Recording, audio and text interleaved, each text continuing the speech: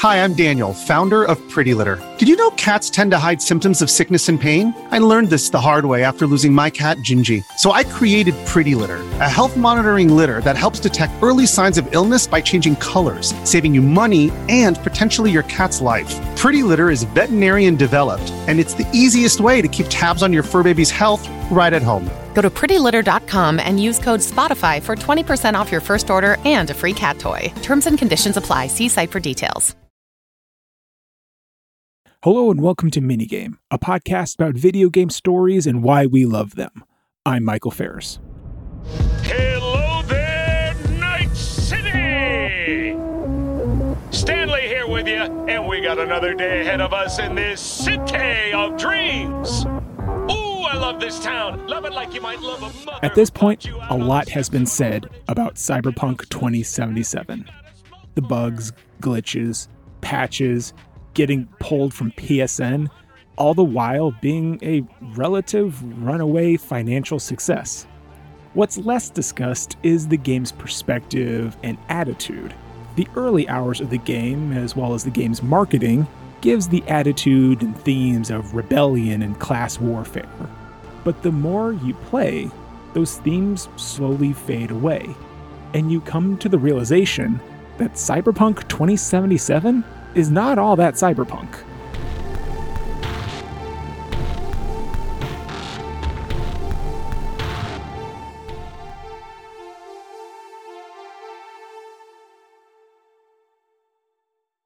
Now, it's important to define exactly what the cyberpunk genre is.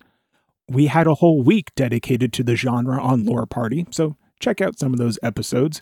But to quickly summarize, tropes of the genre, such as androids, hackers, technology, hypersexual and hyperviolent societies, have been around since the 1950s. The word cyberpunk was used by author Bruce Bethke in a 1980 short story about computer hackers. From films such as The Matrix and Blade Runner and games such as the Deus Ex series, the genre boils down to a tech-savvy lower class using their technology to fight a stagnant ruling class. Cyberpunk 2077 starts by hitting all of these tropes. The lower class augments themselves in order to get an upper hand in life. Governments and corporations use their wealth and power to oppress that lower class. And the world is full of casual, brutal violence and garishly sexual advertising. As the world and side content opens up in Cyberpunk 2077, the more you find yourself working on behalf of that ruling class, and more for personal reasons instead of benefiting the greater society. One of the main sources of side content are jobs you get from the police department. You basically get conscripted over the phone to do various tasks for them, mostly involving contract killings and notifications of various crimes that your handler believes are worthy of a street-level death penalty, without an investigation or a day in court. Not once does your character, nicknamed V, question what they are doing or tries to fight back. They just accept these jobs from the police and get paid for it. The other side jobs you get are pretty similar.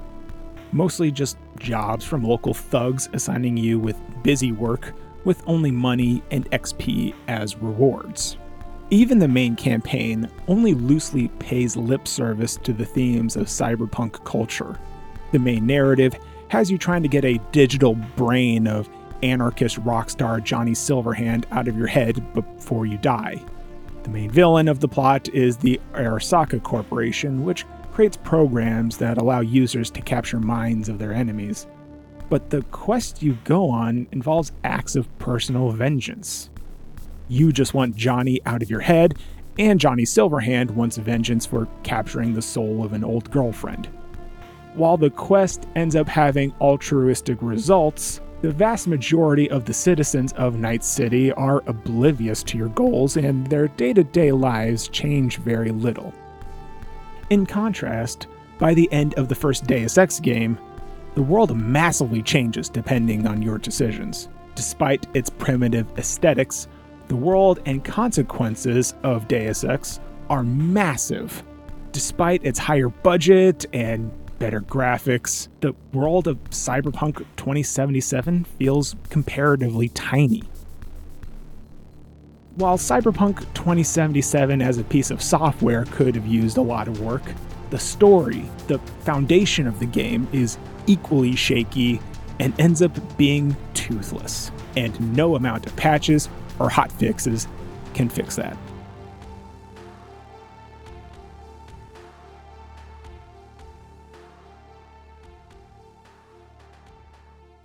Executive producer of the Lore Party Podcast Network is Abu Zafar. Minigame is written and produced by Michael Ferris. Original music for Minigame is composed by Lawrence Kelly. Subscribe to Minigame and all the other Lore Party podcasts on Apple Podcasts, Spotify, Anchor, and anywhere else you listen to podcasts. Follow Minigame on Twitter at Minigame Podcast and visit our website at loreparty.com.